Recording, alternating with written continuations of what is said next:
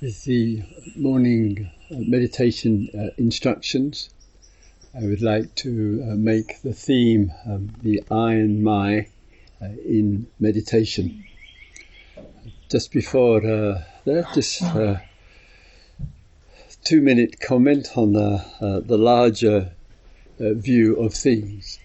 In the hall here, there's two full, you might say, expansive, 2 generations of us, so kind of 50-year range taking place.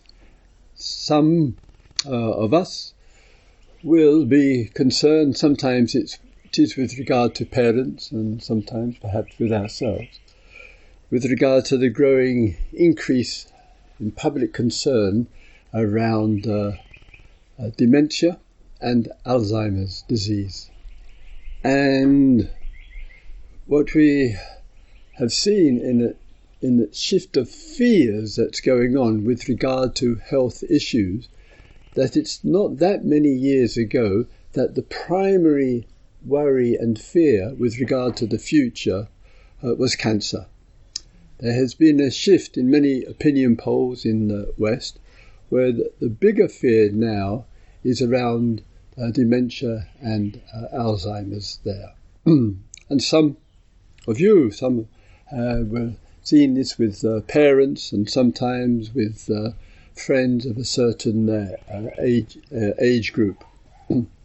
My concern is that too much is being put on dealing with the effect, i.e. the consequence and the impact on the brain. And the view that I take is that there are a variety of causes and conditions which is contributing to the impact on heart, mind and brain cells, and the outcome of that, there is a loss and a diminishing loss of the strength and the capacity, in this case, of the brain.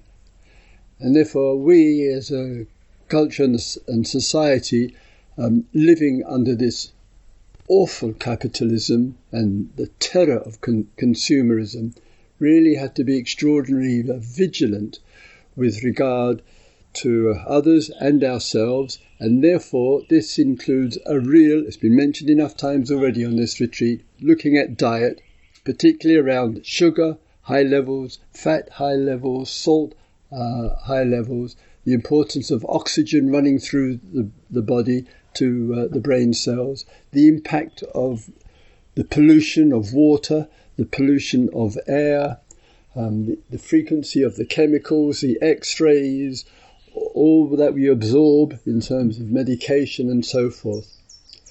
And put that all together with a loss of concentration power, a loss of interest and connection with life, it is not surprising that the outcome of that is a real diminishing in the strength of the body of the being, in the strength of our resilience as human beings, in the weakening of the mind and therefore of the brain cells.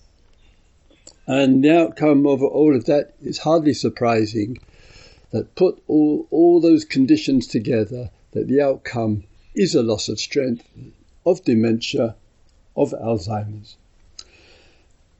And it's growing. We've been sold the myth as well, just one more point, that, we're going to live till we're 100, 120, 150. In the United Kingdom, it's probably not untypical, but in the last 6 or 7 years, the average life expectancy is now going backwards. And it's going backwards owing to cancer, heart disease, various forms of illnesses and sicknesses and addictions, and much more. High blood pressure, diabetes, and so forth. There is a real health crisis, a mental health crisis, a physical health crisis there. And it's a tragic and it's a sadness to witness sometimes in family members and others. And it really needs our concern and our care, and not just to think it's all neurology. Yes, there is an impact on the neurology of our being, of course there is, but that impact is caused by the variety of causes and conditions, and I just listed a few of them there. And this is what we are living under. This is what our whole society is oppressed by. It's a terrible situation of what we're having to endure and to live under. Now, so I'll go back to the theme of the morning instructions, having just got that off my chest. All right. In the days, just very, very briefly, and just to repeat a little bit with you. We are practicing to learn the benefits and the skills of concentration, being in the real present, and using the breath as a real support to be able to concentrate on an object in a calm and clear way and stay fairly steady on it.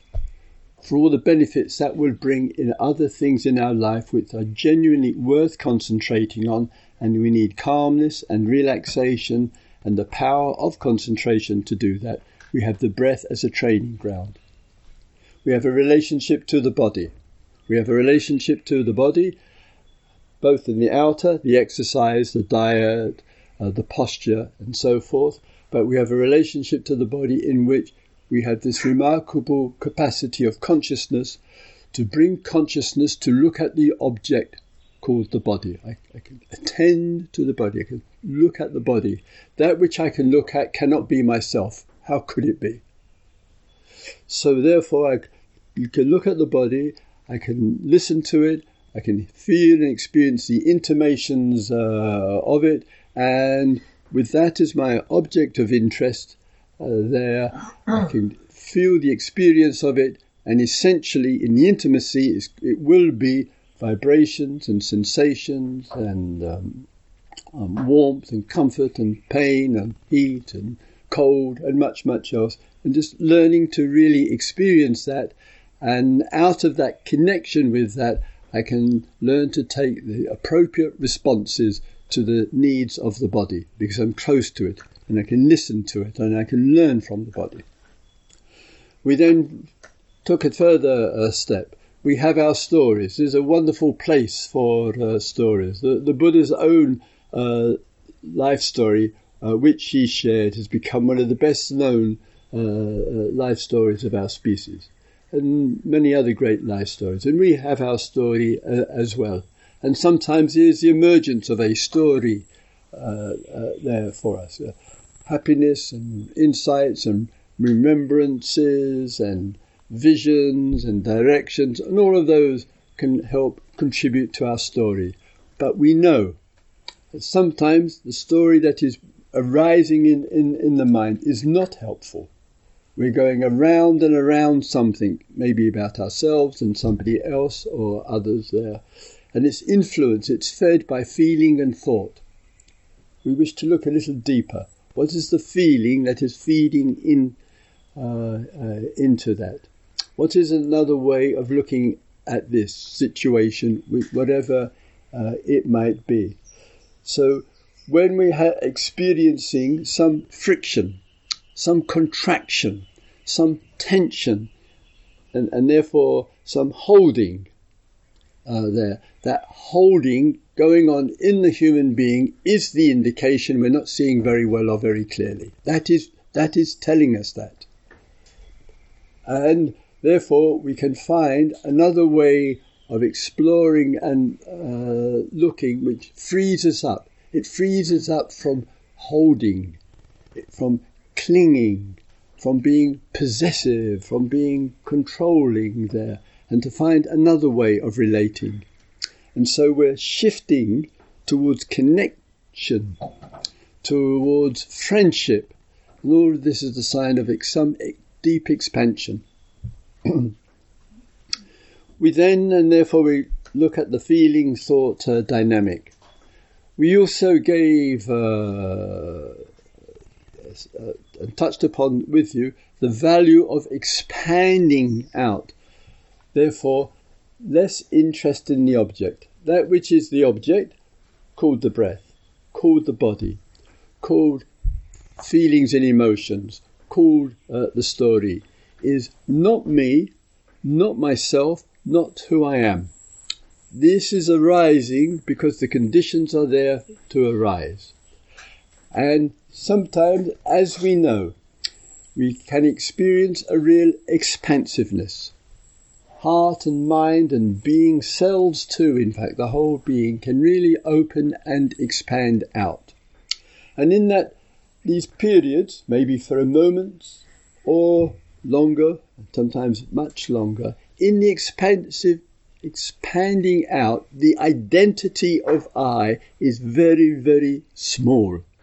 It is so small that one's gender is not important in that expanding out. All those years of knowledge and study is not important. All that I think about myself and my life is not important. So the whole sense of I and my, all that I have owned, gathered, accumulated, is also not so important. And all of that drops. It can fade out. And so this whole sense of I, all the conditioning, all the personal history, all that I've done, and all that I think I am, sometimes we open ourselves out, we are expansive, and we think, what was all the fuss about? And we need these expansive experiences to help get a perspective on this I with all the baggage, conditioning, formations, memories, knowledge accumulation, experiences, pleasant and horrible, to get that expanse helps to get that construct or those constructs into perspective. And if we have those regular sense of the expansiveness, we'll get much more into perspective everything else. And that's what the spiritual life is really pointing to again and again and again. Then we look at this I and my world. And the importance with these type of teachings is to bear in mind it is a liberation through non-clinging. It's a liberation through not being identified with and shrinking around. And I'll just take some small examples. The Buddha,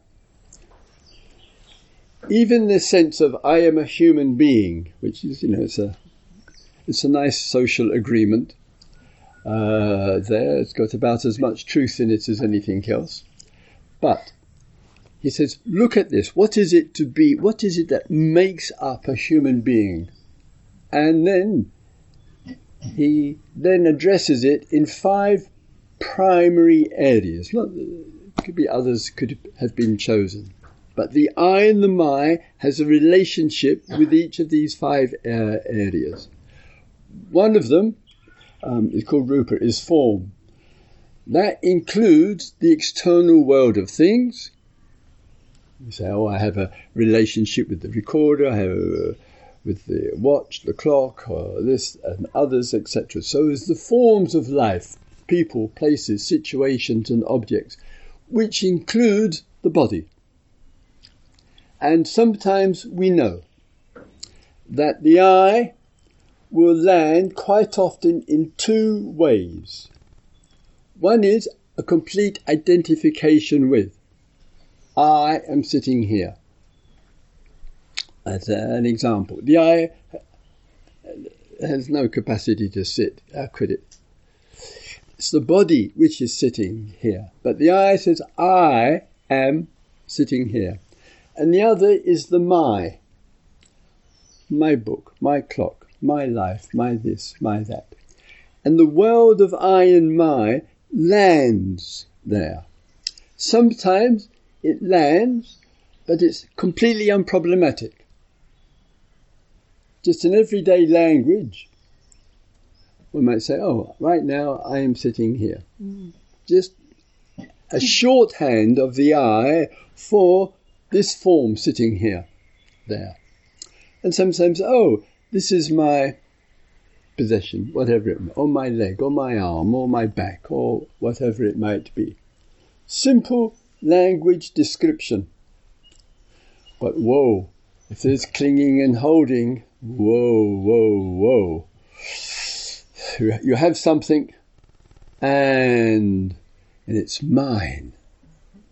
I've had it a long time, it's mine, it belongs to me. And then you drop it. It smashes that Chinese 3,000-year-old vase that your great-grandmother gave you. And then you feel really unhappy. That was mine, it belonged to our family, I've broken it, I was so stupid, I didn't do enough mindfulness practice, etc., whatever it might be. Or sometimes around the eye, holding going on with the body, the experiences of the body, the appearance of the body.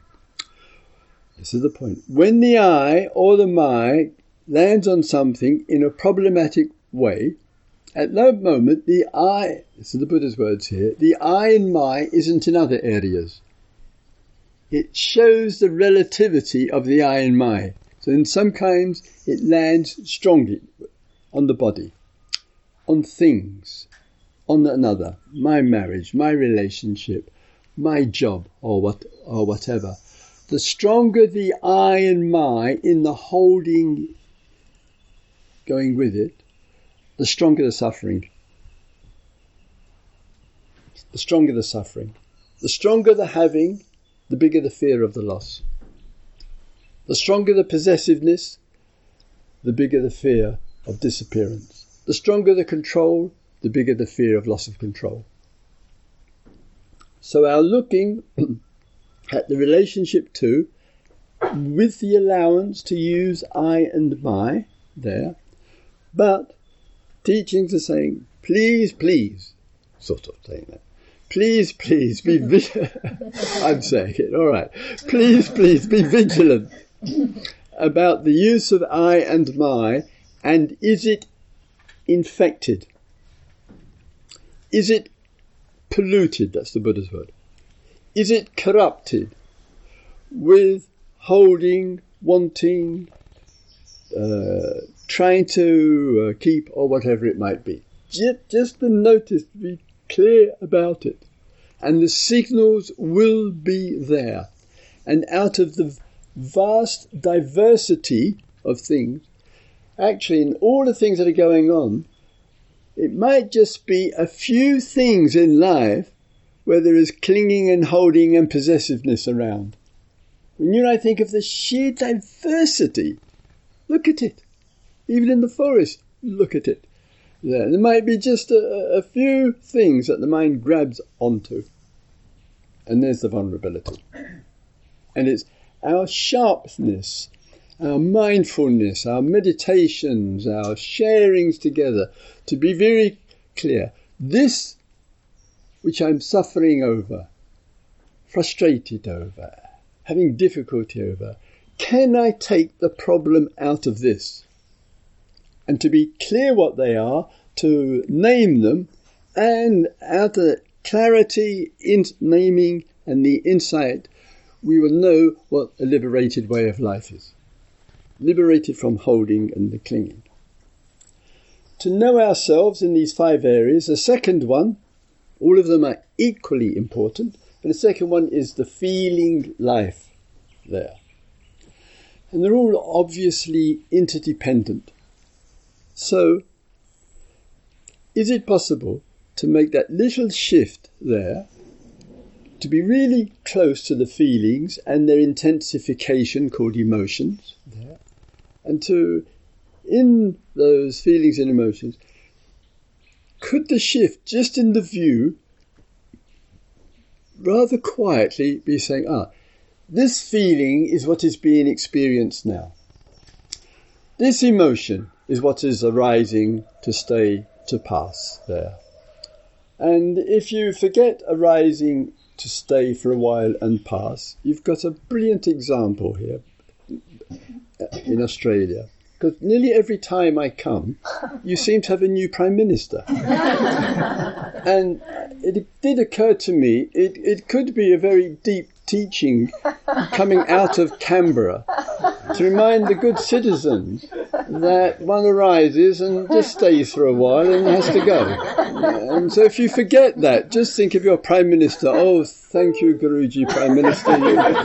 You're arising to stay, to go. And if Jen invites me back next year, it might be a new Prime Minister, etc. So this world of arising, staying, to go, something to be clear about, simply because human suffering, creature suffering, sentient suffering, is about what arises sometimes, what stays sometimes, and what goes. You can think of a situation in life in which human problems and difficulties have nothing to do with what arises, nothing to do with what stays, nothing to do with what passes. You can think of something. I'm going to reordain because we got it all wrong. So look at that dynamic in those. Some of you already tried to think of something. Look at that dynamic. So we want to see, is I and my landing on what arises and what stays and what goes? Can I look at this extraordinary dynamic of arising, staying and passing as that? Can I make that a real daily practice there?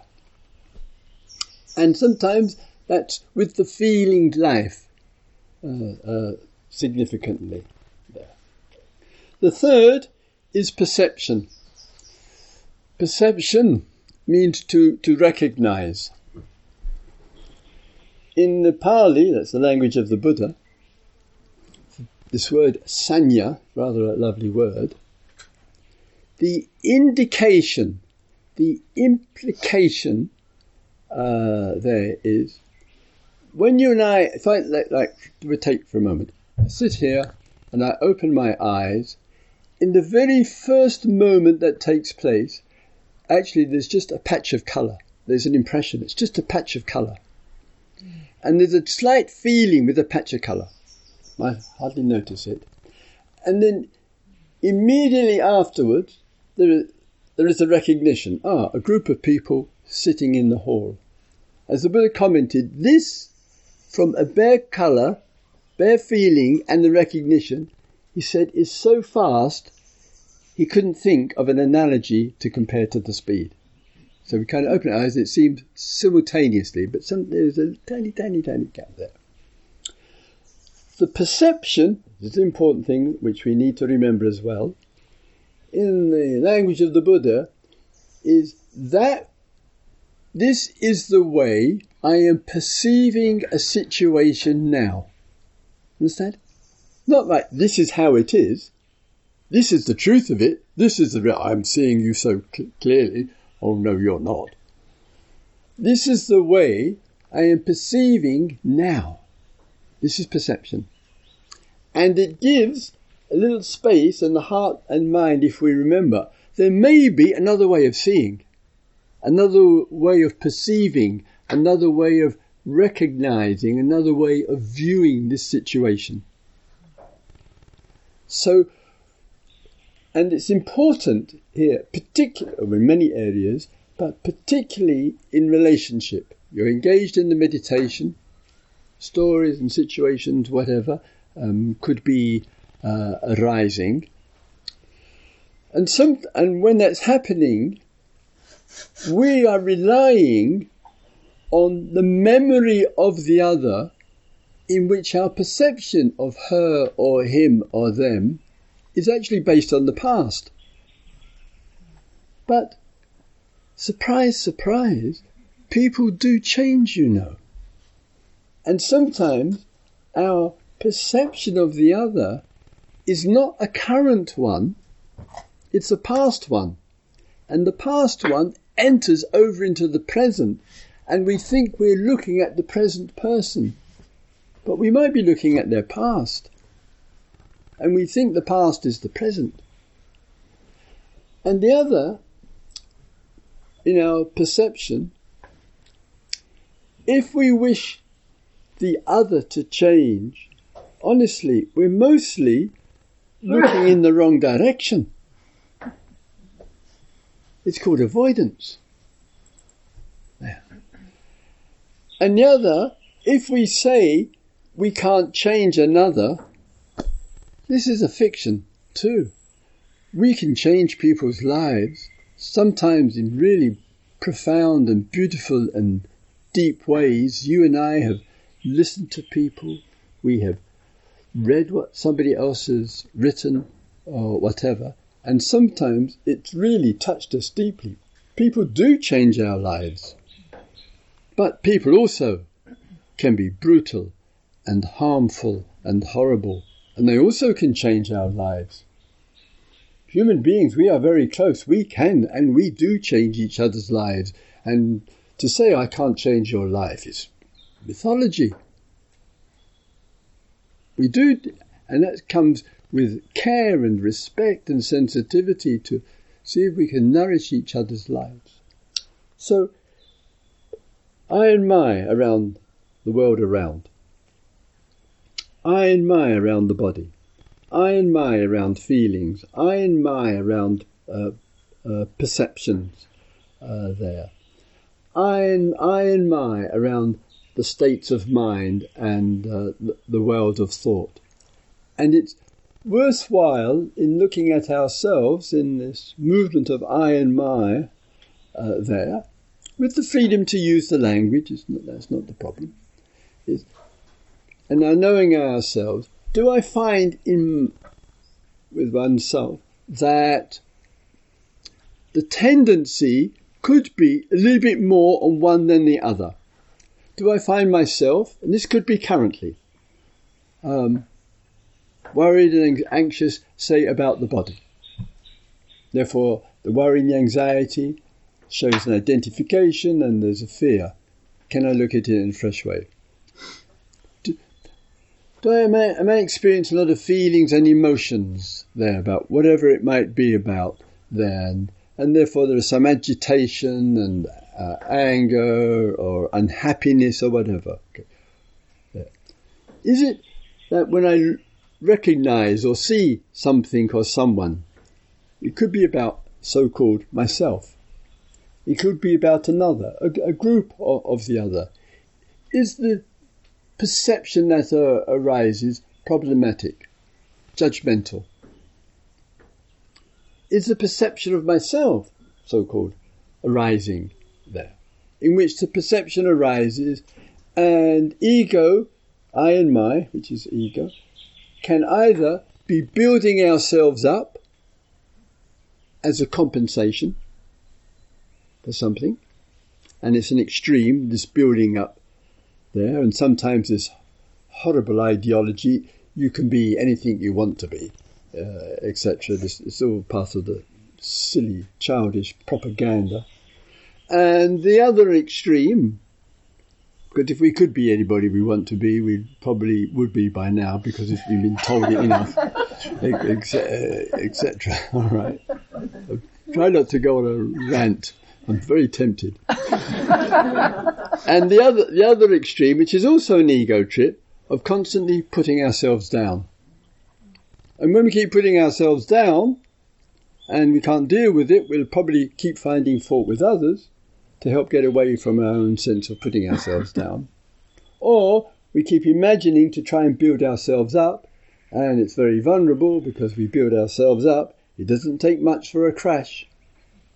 And the Buddha's first talk was completely devoted to this human problem. The building of ourselves up and the putting of ourselves down. The talk was dedicated to this constant human issue.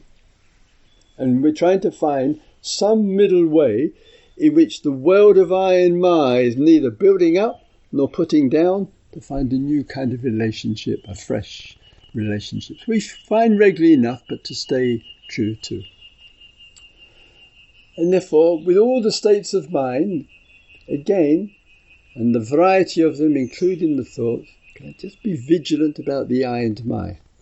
And the final one, and it affects people here as well, obviously, and elsewhere, the word is vijnana, and it means consciousness. And when there is consciousness with some deliberate, shall we say, energy and interest, the words start to change. So for some of you are mindfulness teachers here, so when consciousness got some energy, we are mindful of whatever that might be. And some really wonderful, wonderful work is being done in the mindfulness community of really giving some really precious support to others, and I really applaud it and appreciate it. There's mindfulness which is taking place. Sometimes the consciousness got energy, it's got some depth, we call it meditation. Sometimes the consciousness has got some real interest in whatever it might be, and we call it awareness. We're really aware of this, whatever. And out of that consciousness of, say, mindfulness or meditation or awareness or paying of attention, that can lead to helpful, valuable steps. But easily, and there is the vulnerability in our circles of the I and my landing in that. I am not mindful enough. My mindfulness is falling apart. My practice is falling apart. I can't meditate. What am I doing here? I've been here 4 days. Why aren't I enlightened? Or whatever. So the I in my world easily lands in that area as much as the other four. Spirituality is the sense of it. And people often ask, or at least ask myself, we need to ask ourselves, what is spirituality? And of course, it's one of those mildly nebulous concepts which is rather hard to define there. But what comes to mind, here is when the material world of things is less important. It's not the purpose of existence to have and to own and possess and to accumulate, nor identity through roles and positions and so forth. When that world is quieter in consciousness, not absent, it's not negated, it has a place, but quieter in the consciousness, there is a receptivity to something else, something bigger. And I call this the spiritual. And you might call it, if you like the word, G-O-D. And if you don't like the word, then find another word. There are plenty of them around. The expanse, the immeasurable, the vast, the wonder of things, the infinite, reality, nirvana, over 100 words or more. So our meditations here, with our practices, with the postures, is to see this phenomena of the I and my, and just by dynamics of what it lands on at times, shows the lack of substance. Shows it just conditions, just move it around and it dances. And sometimes the world of I and my is extraordinarily quiet. There is just breathing. There is just sitting. There is just meditation. There are just these feelings arising. There are just these thoughts appearing. There is just there's just mindfulness there. And even in the small, in another way as possible, how the I and the my with the view also changes. So sometimes, this is with regard to now, I am sitting here, the whole person. That's one view the I has, quite common. But it can't be sustained. And so the view may then change again. And the view may be, I am in my body. There's the body, and I am inside it. So it's not like I am the whole event. I am inside the body. Now I am the tenant for a while, until the nature says long enough.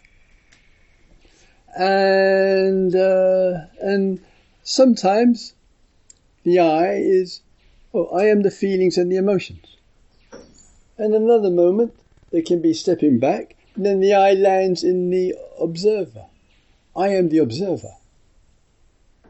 And I am aware. And then sometimes the I drops out of the picture. Just awareness, just observing, just states of mind. This I is such a phenomena. Sometimes it seems very strong, particularly, I am here, I am the teacher, I am blah, blah, blah, blah, blah, blah. And sometimes it's very soft and it's very mild. And sometimes it's untraceable. Where is it? Can't find it. Such a phenomena it is. We make such a fuss about something which is empty of any truth. How on earth have we found ourselves living like this? This phenomena, this I, me, my, and where, what? What's that about? So, it's to be, not to negate or get rid of I and my, it's not the teaching. Not to feed I and my, obviously not the teaching. Just to see when it arises in its quiet way, absolutely fine. When it arises in its problematic, not fine. Take a real interest in dissolving the problematic, and when it's unproblematic, enjoy life. And out of that dissolution of some or much or all of the problematic, love comes easy. Friendships come easy. The participation in life comes easy. And there's the best equipment, shall we say, the wisdom to deal with this extraordinary field of experience that we are engaged in this movement from birth through aging, through pain, through change and through death. Because we've really brought this extraordinary capacity of consciousness to bear on this life, to really look at it as well and as clearly as possible. And if we see clearly with wisdom, problems generated from within will dissolve. That's the best. Mm-hmm. And it brings around a kind of preparation, a readiness to be a small servant of life. That inner and outer exploration together, service for others, the inner work, there is the sure indication of a worthwhile and dedicated way of life for all sentient beings.